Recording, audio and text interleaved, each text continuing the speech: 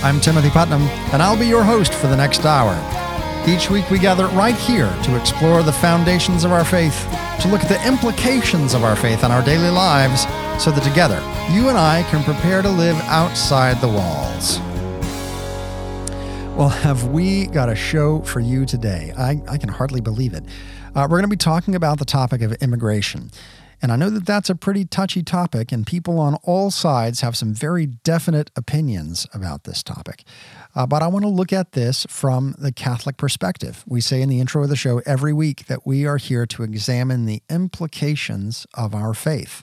So you and I, we're Christians. Most of you that listen to this show are Catholic. What does that mean for us when we look at these topics that we generally consider to be solely political topics? And we did a conversation with Dr. Sam Rocha about this back in August of 2015. You can find it over in the archives at OutsideTheWalls.com.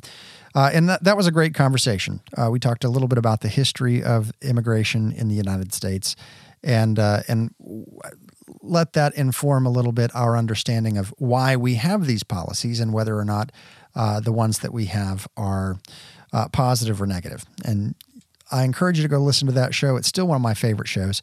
You can get to it. It's, I think, August 15th of 2015, somewhere thereabouts. You can get to it over at OutsideTheWalls.com. But today we're going to take a little bit of a different tack. Today we're going to be speaking with Bishop Eusebio Elizondo, who is an auxiliary bishop for the Archdiocese of Seattle. But more than that, he is the chair of the USCCB Committee on Migration. And so he's got a lot to say about this topic. And in a very specific way, he as a bishop is going to be able to speak to us in a way that most others really can't. Because you and I, we can have an opinion on this, right? We're going to disagree. We're going to have some things that we think should be this way or that way. And we're looking at this through our understanding of the faith, most certainly, but also through a little bit of our political lens. And a bishop is not going to speak about this politically. He's going to speak about this pastorally. In fact, when he's consecrated a bishop, his task is to pass on the faith. He's consecrated and ordained for the purpose of teaching, right? Teaching and governance. Some other things as well go along with that, certainly. But teaching is one of those primary functions of a bishop for his particular church, which means his diocese. But in this case, with Bishop Eusebio Elizondo, he is also speaking on behalf of all of the United States bishops because he's on the committee for this topic for the congregation, for the USCCB, that Council of Bishops. And so he's going to have a really good perspective for us on what it means for us as Catholics as we approach this topic of immigration. What are the implications of our faith on this topic? Now, earlier this week, as I was putting this show together, things just kind of fell into place. I don't even really know why I thought initially, hey, let's do a show on immigration, other than it is dominating the news cycle. But there's lots of things that we talk about that don't dominate the news cycle. And so for whatever reason, I thought, hey, you know what? Let's do a show on immigration. I called an archbishop, and he was traveling, so he wasn't able to be on the show because I wanted to get a bishop's perspective on this. And so his communications office sent me to the USCCB, and I thought, hey, why didn't I think of that? So I gave them a call. I called the USCCB offices there in Washington, D.C., and they looked for a couple of days to find someone to be on. And really everything about this show today has just fallen into place just perfectly. So, for instance, our guest today, obviously, he's on the committee, the USCCB Committee on Migration, but he has a personal interest in this as well, as he is a native of Monterrey, Mexico. So he's experienced what it's like to get up and leave one's home country and to go somewhere else. And think about this in terms of, we think of immigration as being, because the conversation's gone here, we think of immigration being a process, a legal process whereby you either do things properly or you don't, right? Legal immigration and illegal immigration. But that's really a new concept that's not found in Scripture, right? You think about the very first instance of immigration in Scripture, right? You have Cain leaves his home and goes to the land, I think, of Nod is where he goes. But then you have Abraham. Abraham is a God-fearer who lives with his family and hears the voice of God say, Abraham, I want you to leave the home of your father and go to a land that I will show you. Right? He didn't even know where he's going. He just points in a direction. And we are children, spiritual children of Abraham, right? We are on that same journey where God says to us, hey, I want you to leave where you are, and I want you to go to a land I will show you. And each day we make that sojourn. Each day we make that journey as we participate in this pilgrimage to our homeland, and our homeland, of course, being the kingdom of God. So we're citizens, absolutely we're citizens of the country that we're in, and we should love the country that we're in. And yet we are really connected to this idea of migration. In fact, Pope St. John Paul II says this. He said, by her nature, the Church is in solidarity with the world of migrants, who with their variety of languages, races, cultures, and customs remind her of her own condition as a people on pilgrimage from every part of the earth to their final homeland. This vision helps Christians to reject all nationalistic thinking and to avoid narrow ideological categories. It reminds them that the gospel should be incarnated in life in order to become its leaven and soul, also through a constant effort to free it from the cultural incrustations that inhibit its inner dynamism. That comes from St. Pope John Paul II on a message that he gave on the 85th World Migration Day. And this is something that we need to wrestle with. We need to marinate in and really kind of, especially in these days, to really kind of focus on as all over the world, nations are moving away from this idea of globalism where we recognize our interdependence on one another and moving more toward a sense of nationalism. And nationalism is a very ugly thing wherever it's shown up. Now, be very clear, I'm not talking about patriotism. Patriotism is the love for one's country, right? This is a good thing. And patriotism is something that we can completely embrace and still be completely Catholic, right? However, nationalism, which says that basically our nation first, no matter what, we're primary, and everybody else, who cares about you? That is something that the Church has long condemned. This is something that we as a people who are connected to all other Catholics, first of all, we can't have that opinion, right? Because our brother and our sister is the immigrant. Our brother and our sister is the non-immigrant who happens to live in another country and loves it there, and they're not planning on leaving, that we are connected to them. In fact, I remember when we first became Catholic, being shocked internally by the almost, I didn't do anything to cultivate it. It just happened where shortly after we became Catholic, there were some attacks on Catholic churches in Africa. And it came across the news, and I teared up, and I felt it very clearly that these are my people. This is my family. These are the people who I have kinship with because they're Catholic.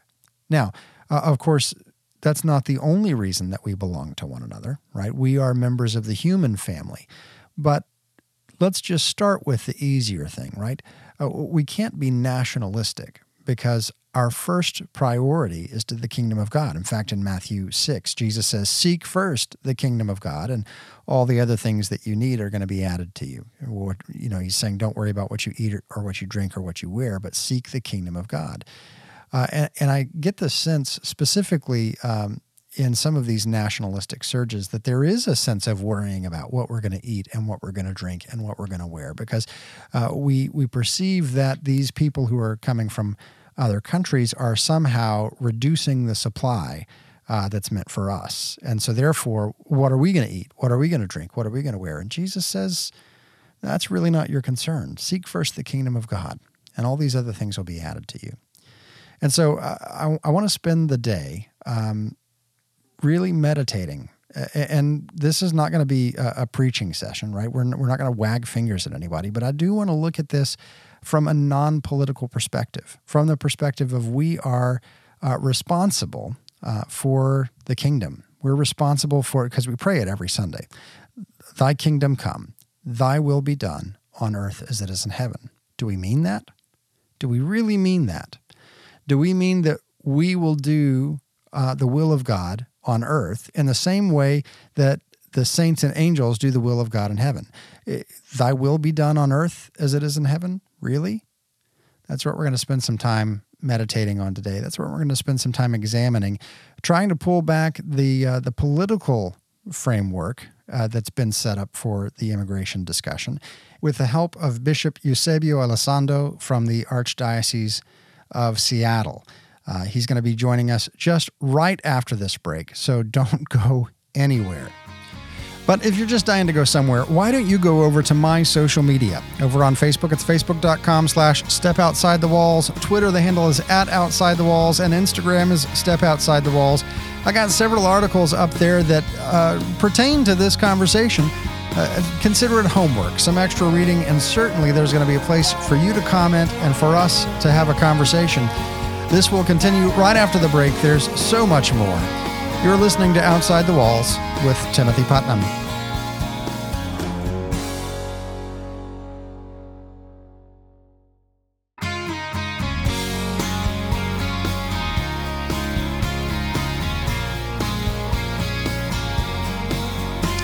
Welcome back to Outside the Walls. I'm your host, Timothy Putnam. Thank you for sticking through the break. We're talking today about the topic of immigration, and we have the great privilege of having Bishop Eusebio Elizondo. He's an auxiliary bishop for the Archdiocese of Seattle. He's also the chairman of the USCCB Committee on Migration. Your Excellency, thank you for being with us today. Thank you very much, Tim, for allowing me to be part of this wonderful program. I'm no longer the chairman of the committee. Now is Bishop Joel Vasquez from Austin, who has been elected. I just finished term last December, but I still part of the board, of course, yeah. Mm-hmm. And I was part of that. I was the chair for last term. Well, right now we have two issues going on that are in our national dialogue all over the news. One, we have the issue of the travel ban for 7 Muslim-majority nations, specifically dealing with refugees. Then we also have the issue of voluntary immigration along our southern border, where there's the discussion of building a wall or other such things. And so I wanted to split this up in our time today, and in this first segment, specifically talk about immigration. But before we get there, can you tell us a little bit of the difference between immigration as we understand it and the refugee crisis that's in our world right now? Yeah, well, the big difference is that refugees are fleeing their country or their land for a specific reason of violence, persecution, or disasters, natural disasters. So those are pretty much the conditions to put someone as a refugee. Mm-hmm. They are persecuted by certain circumstances in their own country, war or persecution against their race or tribe or religion or things like that, or a particular disaster. So they are considered refugees in that case when they apply or they come to another land in those kind of conditions. And so those are, generally speaking, emergency things, urgent things that you have to deal immediately with because they are in extreme dire need because of those threats for their lives and their families. Yeah. Back in 2012, you visited Syria. Can you talk to me a little bit about what you witnessed there? Awful conditions, of course. Terrible killings for political reasons and religious reasons also, and so thousands of people were killed in the middle, innocent people that were just trapped in between the factions there, and that were in control of the different parts of the country, and so thousands and thousands of the people were just trying to flee the country because of that. They were not taking sides of any of these people, simple people that is living there, and suddenly they are trapped in the middle of factions, as I said, that are disputing for political or religious reasons, and they are just trapped in the middle, and thousands of people were killed, women and men, and of course children, lots. And I saw destruction is what it was, total destruction in many places, just rubble everywhere. And of course, a lot of people wounded and crippled, and of course, incredible famine, fear, especially fear, because of course, at any moment you could be bombed without knowing where it was coming from or what it was happening to you. And of course, people in fear. That's a terrible condition for anybody. And of course, because of the war and rubble and that fear, no food, no medicines, no nothing. Those places, however, they are not rich, wealthy countries, and so they were already in straight needs. But especially when war breaks in, conditions deteriorate awfully and rapidly, and so there were just a lot of people in famine, and of course, as I said, in dire need, wounded, and not having any medicines or any ways to be healed. And of course, that is why they were fleeing. Millions were fleeing, and of course, the neighboring countries are not wealthy either, but some of them were receiving a lot of refugees, like Lebanon. It's a very small country and very not wealthy either, but stable at least. But they were receiving even 4 million refugees in their country when the total population of Lebanon is barely six or seven. I don't recall exactly, but the total population. So they even double their population just out of refugees and in desperate need. Now, most refugees who flee their homes, they want nothing more than to return home. But for many, this is not possible, whether that be because there's no home left to go to or because it would be dangerous for them to enter back into that situation. Yeah.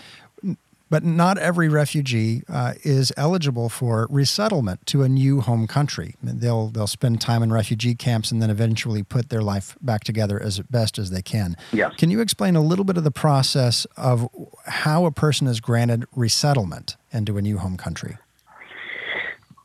Well, we do very thorough research and investigation for every single person that applies for that kind of status, because resettlement is for extra reasons that could be considered for that person not to return to their country, even if the conditions improve or the conditions are a little better for them, and it would be best for them not to return because their lives are in danger, and so it would be almost impossible to return to their places.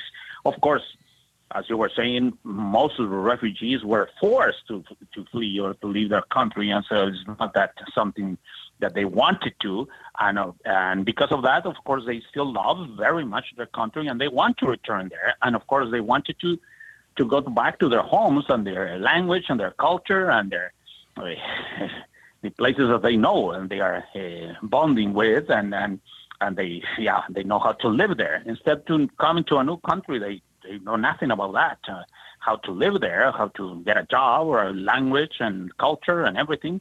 But again, for resettlement is because of for those people had absolutely, even if they want to return to their country or the conditions have improved, they cannot for different reasons, as I said, mainly because of persecution or political situations that they cannot. They will be extreme danger to return there. Yeah. Now, refugee populations are nothing new. They go back as far as history. We know that even Jesus, in his infancy, was a refugee to Egypt. Yes. And so part of this is what draws us as Catholics to recognize that none of us are in our home countries. We have a citizenship in heaven. Yes. And so we have solidarity with those people who are sojourning right now.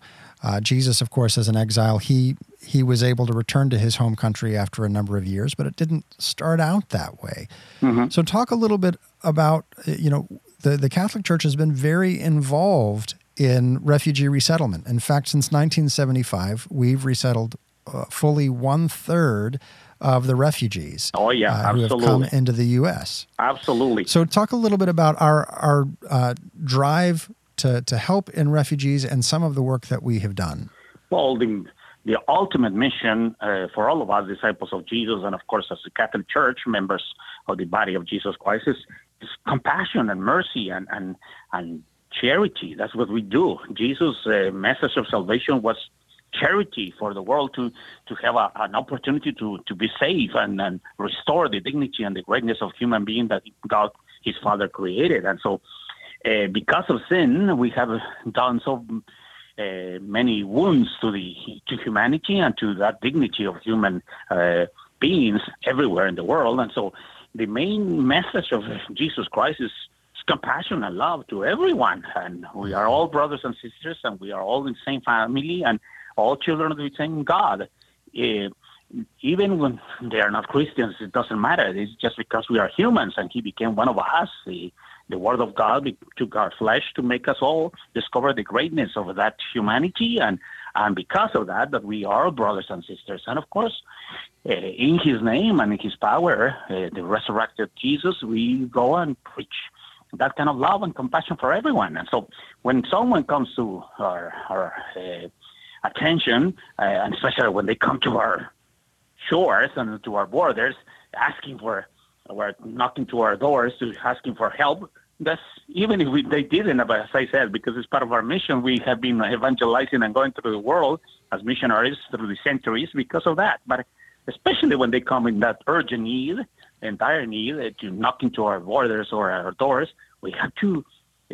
We are compelled to help, and in the name of Jesus, and out of compassion to everyone, and of course, especially to those who are in dire need. But and it's not only because they are in dire need. It's because it's also the fire that we have in our own hearts that is pushing us, compelling us to help.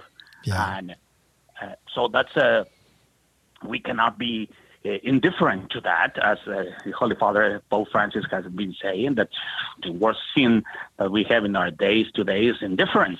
Yeah. And that we have been seeing in so much awful things in our society that we in our world that we get kind of used to it, or that's kind of normal already that it's happening, and we shouldn't. In the name of Jesus, of course, as Christians, we have to be moving very much the fibers of our heart and offer that kind of compassion that is our mission. It's the mission of the Church, in Jesus' name. Yeah. We're talking today with Bishop Eusebio Elizondo. He's an auxiliary bishop for the Archdiocese of Seattle, and we're talking about immigration and refugees.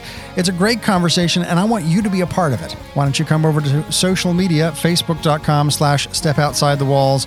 On Twitter, the handle is @OutsideTheWalls. Tell me what you think. We'll be right back after this. You're listening to Outside the Walls.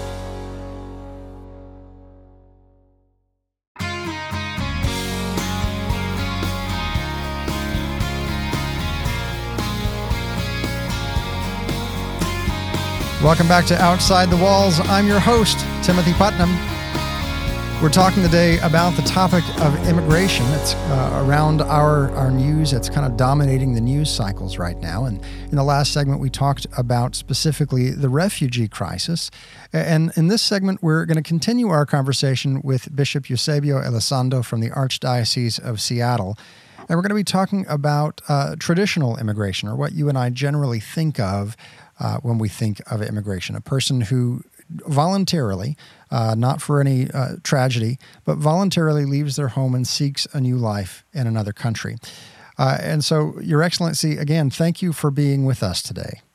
Yes, thank you, Timothy, for inviting me. Yes, it's a great privilege. Many priests, many bishops who are very trusted have spoken regarding immigration of the state's role And they say the state's role is to ensure the rights and duties of individuals. And some of them have taken that to mean and have taught that to mean that the state is required to protect the life and the property of its own citizens. But in the encyclical Pacem in Terris from Pope St. John the 23rd, yes, he said that when there are just reasons in favor of immigration, the individual must be permitted to immigrate to other countries and take up residence there. So can you help us to understand the duty of the sovereign state and how it's balanced against the rights of a person to immigrate?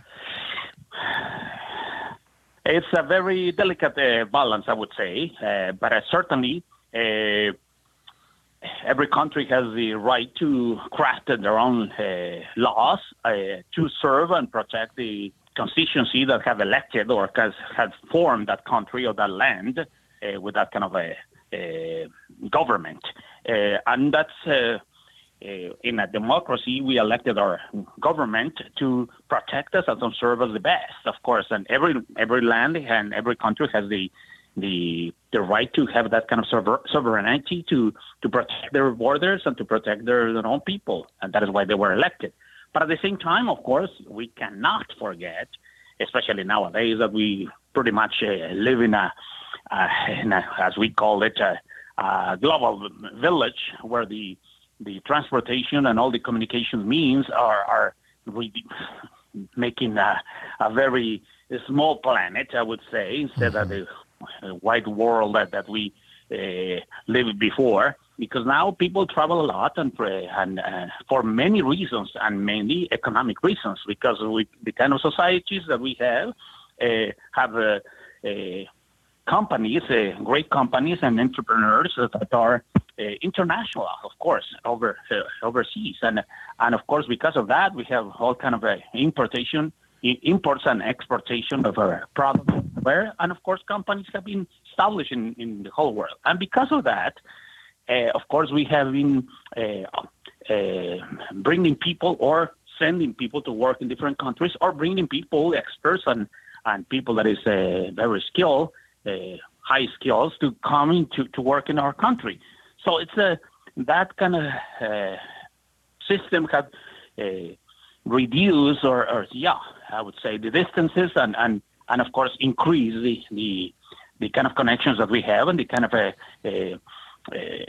sharing that we have all the time because of the economic reasons. And so at the same time, because of that, of course, we have discovered, and many other people have discovered, that we have the opportunity to improve the economic conditions of many other countries because of the big companies offering their products there or crafting their products there. And so in that sense, the encyclical of St. John the 23rd, as you were saying, is pretty right. And a very single person has the right to and the call, not only the right to life and to happiness, of course. And because of that, we seek for ourselves and for our families the best, and has the right also to work and to use all the skills and the capacities that the human being has to develop that for the benefit of the society and the benefit, of course, of his own or her own and his family or her family. And because of that, people is migrating all the time to seek for a better life, better opportunities to work and to serve their needs. So it's a as I said, very fine balance in the line of protecting our own country, our own borders, and at the same time offering the conditions for someone else to come and work and improving with their skills our societies, and at the same time, we sending our own people to work in some other countries to improve their conditions because it's convenient for everyone. Right. The Catechism says in paragraph 2241 that the more prosperous nations are obliged, to the extent that they're able, to welcome the foreigner in search of security and the means of livelihood which he cannot find in his own country of origin. And then it says the political authorities, for the sake of common good, for which they're responsible, may make exercise of the right to immigrate subject to various juridical conditions or laws. especially with regard to the duties of immigrants toward their country of adoption. But as we look at this, I think the right, as I understand it, the right of a country to protect itself is more the right to protect itself from attack, and not necessarily from people who are coming to seek a better life. In fact, in Scripture, Old Testament and New, there's no category for legal or illegal immigration, just immigration. And so we're not told to welcome the legal foreigner, we're told to welcome the foreigner. And so how does the church respond to this in a way, the bishops have long called for immigration reform. What are some of the things that the bishops see as problematic in our current immigration laws, and what are some of the very specific things that the bishops are calling for renewal on and correction in some of our laws? Thank you, Tim. As a matter of fact, you mentioned something that is very, very important, and I would like to make the distinction on those things that you were mentioning, because, of course, what is the definition of really, or the substance of calling someone illegal or not, or legal? Because there are so many things that are legal in our system, for instance, here in the United States, that are totally immoral according to our principles. And so not because something is illegal is immoral, and not because it's legal is moral. Right. So immigration is not immoral at all. One thing is that we stop on the borders or protect our borders from terrorism or, drug dealers or stuff like that, is, or weapons trafficking or human trafficking, that is just slavery people. And another thing that is illegal just to try to migrate for improving their conditions of life, and of course even to bring an asset with their own skills to the country. So that's a big difference, I would say. And for us as Catholics, of course, we have to defend that. First of all, they are human beings, and we have to put a face in every single man, woman, and children, of course, that they are not bad people because they migrated or they didn't follow all the laws to cross the borders. But they were most probably just coming to work, and most probably because of the need and an urgency. And again, that doesn't make them criminals at all. Because they broke the law, they are not criminals. They are, people that have broken the law that is on the land, and they should follow it. But because of the system that we have, it's in many cases is very slow process, very costly, financially speaking, and not sufficient. And that's what the church has been pushing a lot through the years, that our immigration system is broken because of that. We don't have the capacity yet in that system to offer a fast and feasible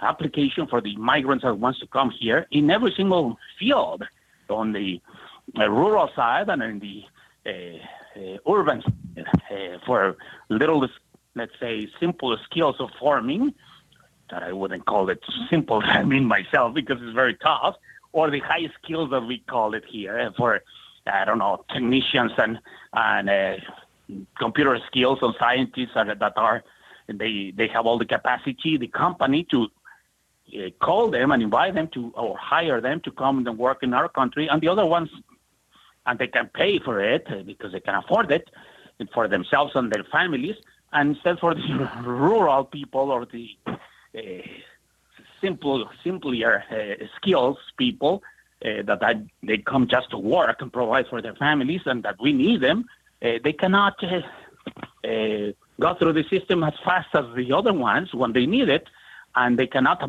pay for that because they don't have the means. And so it is in that sense, the system is broken and is not helping, and is pushing in so many ways the people to break the law. But that doesn't make them criminals, or they doesn't make them bad people. And instead, we put on immediately a bad record on that people, and we try to deport them and ban them from trying again to come back to the country. which is, according to our doctrine, of course, is totally against humanity. It's totally against the dignity of a person. Right. Because that's everyone has the right to work and to survive and to live, of course. And that's a great asset for us. Yeah. And instead, we are depriving ourselves from in many cases, great Catholics, great believers, and great people that is improving and perfecting our societies and our church, of course. This is such a rich topic, and we just don't have time to get everything into one interview. We've been talking with Bishop Eusebio Elizondo from the Archdiocese of Seattle. Your Excellency, thank you for joining us today. Oh, thank you very much, Tim. Thank you for the opportunity to do that. Don't go anywhere. There's so much more coming up. We're going to be looking at church history. We're going to be looking at the scripture for the day and much more. Join this conversation over at facebook.com/StepOutsideTheWalls. On Twitter, the handle's @OutsideTheWalls. We'll be right back.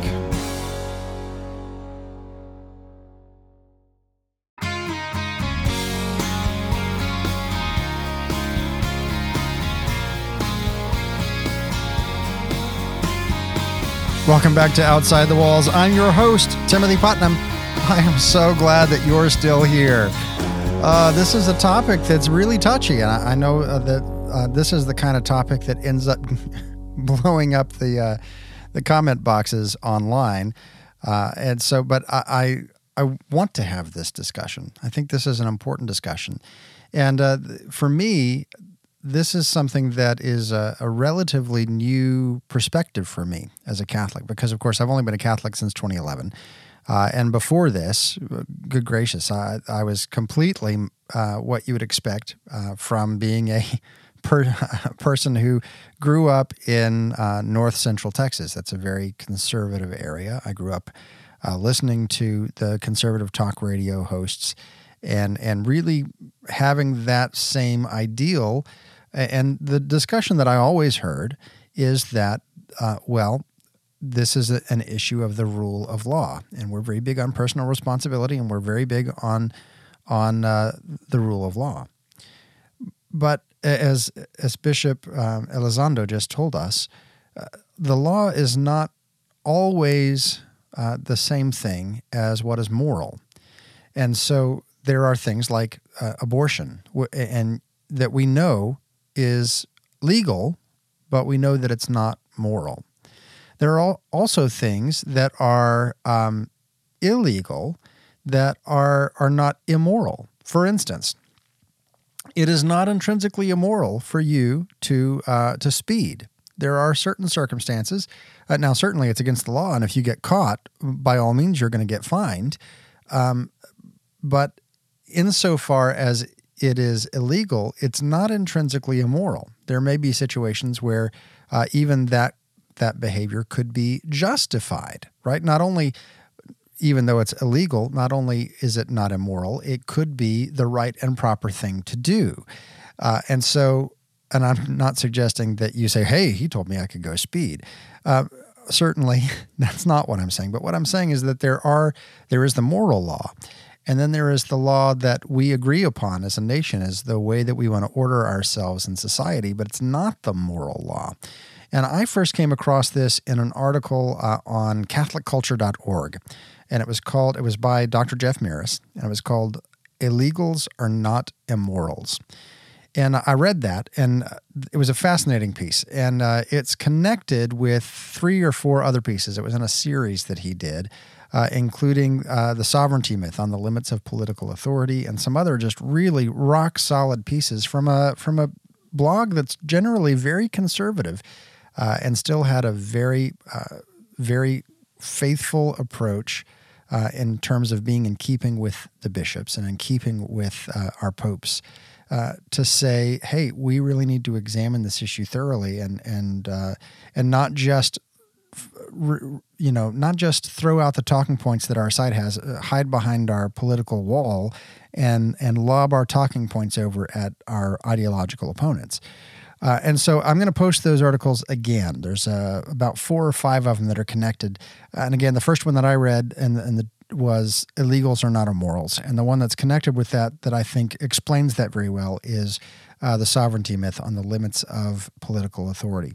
So you can find those over at facebook.com/stepoutsideTheWalls, or on Twitter, the handle is @OutsideTheWalls. And by all means, read them and comment on them. Now, today, normally when I do a show, I'll figure out what topic we're going to talk about, and then I'll go and I'll look somewhere in that week and see which verses, which Bible verse, and which reading from church history is going to most closely connect with what we're talking about. And so sometimes you get the Saturday reading, but other times you get a reading that's maybe from Thursday. And today, as I went and I looked at the readings that we had available to us, they are spot on for what we're talking about. So today's gospel comes from the Gospel of Mark, Mark chapter 8, and we read this. In those days, when there was again a great crowd without anything to eat, Jesus summoned the disciples and said, "My heart is moved with pity for the crowd, because they've been with me now for 3 days and have nothing to eat. If I send them away hungry to their homes, they will collapse on the way, and some of them have come a great distance." His disciples answered him, "Where can anyone get enough bread to satisfy them here in this deserted place?" Still he asked them, "How many loaves do you have?" They replied, 7. He ordered the crowd to sit down on the ground, and then, taking the 7 loaves, he gave thanks, broke them, and gave them to his disciples to distribute. Then they distributed them to the crowd. They also had a few fish, and he said the blessing over them, and he ordered them to distribute those also. And they ate and were satisfied. They picked up the fragments left over, 7 baskets. There were about 4,000 people. He dismissed the crowd and got into the boat with his disciples and came to the region of Dalmatia. Now, here's the thing about this miracle.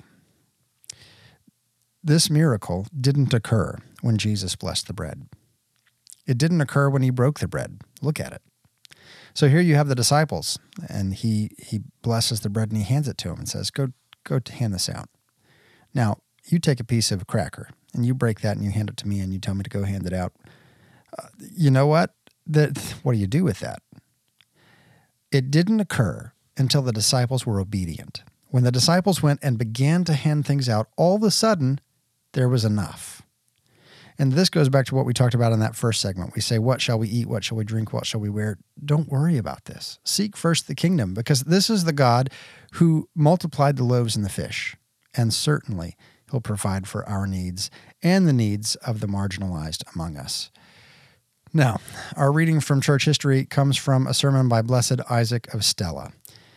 And he said, "Why, brothers, are we so little concerned to seek one another's well-being, so that where we see greater need, we might show greater readiness to help and carry one another's burdens?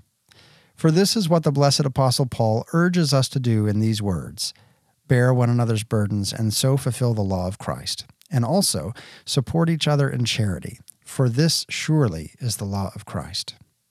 Why can I not patiently bear the weaknesses I see in my brother, which either out of necessity or because of physical or moral weakness cannot be corrected? And why can I not instead generously offer him consolation? As it is written, their children shall be carried on their shoulders and consoled upon their knees. Is it because I lack the virtue which suffers all things, is patient enough to bear all, and generous enough to love? This indeed is the law of Christ, who truly bore our weaknesses in his passion and carried our sorrows out of pity, loving those he carried and carrying those he loved. Whoever attacks a brother in need or plots against him in his weakness of whatever sort surely fulfills the devil's law and subjects himself to it. Let us then be compassionate toward one another, loving all our brothers, bearing one another's weaknesses, yet ridding ourselves of our sins. The more any way of life sincerely strives for the love of God and the love of our neighbor for God's sake, the more acceptable it is to God, no matter what its observances or external form. For charity is the reason why anything should be done or left undone, changed or left unchanged. It is the initial principle and the end to which all things should be directed. Whatever is honestly done out of love and in accordance with love can never be blameworthy. May he then deign to grant us this love, For without it, we cannot please him. And without him, we can do absolutely nothing. God who lives and reigns forever. Amen. The difficult task here is to recognize our neighbor, to recognize our brother, not in national identity or ethnic identity, but to recognize our brother and sister by virtue of their humanity, by virtue of the mere fact that they're made in the image of God. Not to look at our nation as a house that we protect and say, well, it's ours and you can't come in, but rather to look at it with the eyes of hospitality, of radical hospitality that says, you are my brother, you are my sister, you are the welcome stranger, because this nation is not my home, it's not my city, it's not my state. It's a wide open land that you're welcome in. Now, a lot of people say, well, we don't have the resources to let all of these people in. And yet these are the same people who want to see the end of abortion, which I completely agree with. But if we were to see the end of abortion, we've lost over 55 million people over the last 40 years to abortion. That's a very large number. And with the growth in population, there's also a growth in possibility. There's a growth in jobs. There's a growth because with more people, you need more jobs to serve those people. And so I want to encourage you to take the day and to read through some of these articles up on Facebook and contemplate, maybe, just maybe, we've been looking at this thing all wrong. And to approach the topic of immigration from the pastoral perspective, from recognizing that we are all members of one another, that we are, by virtue of our humanity, by virtue of being made in the image of God, we are brothers and sisters. And to see them not as the immigrant or the foreigner or the stranger, but to see them as the one whom Christ loves, as the one in Matthew 25 that Christ said, whatever you do to the least of these, my brethren, you've done it unto me. To be able to look and to say, maybe I need to approach this with prayer. Maybe I need to approach this with a spirit of docility and listen to what the bishops have to say. Well, if you want to share this show with someone or want to catch something you missed, by all means, this is podcast over at OutsideTheWalls.com. If you love what we're doing here, why don't you consider becoming a friend of the show? For just $10 a month, you get a lot of extra content. You can find that information out at OutsideTheWalls.com as well. Outside the Walls is a co-production of St. Michael Catholic Radio and Breadbox Media, heard around the world on terrestrial radio, live streaming, and podcast. Until next week, may the Lord bless you and keep you. May the Lord make his face to shine upon you and be gracious unto you. May the Lord lift up his countenance upon you and give you peace.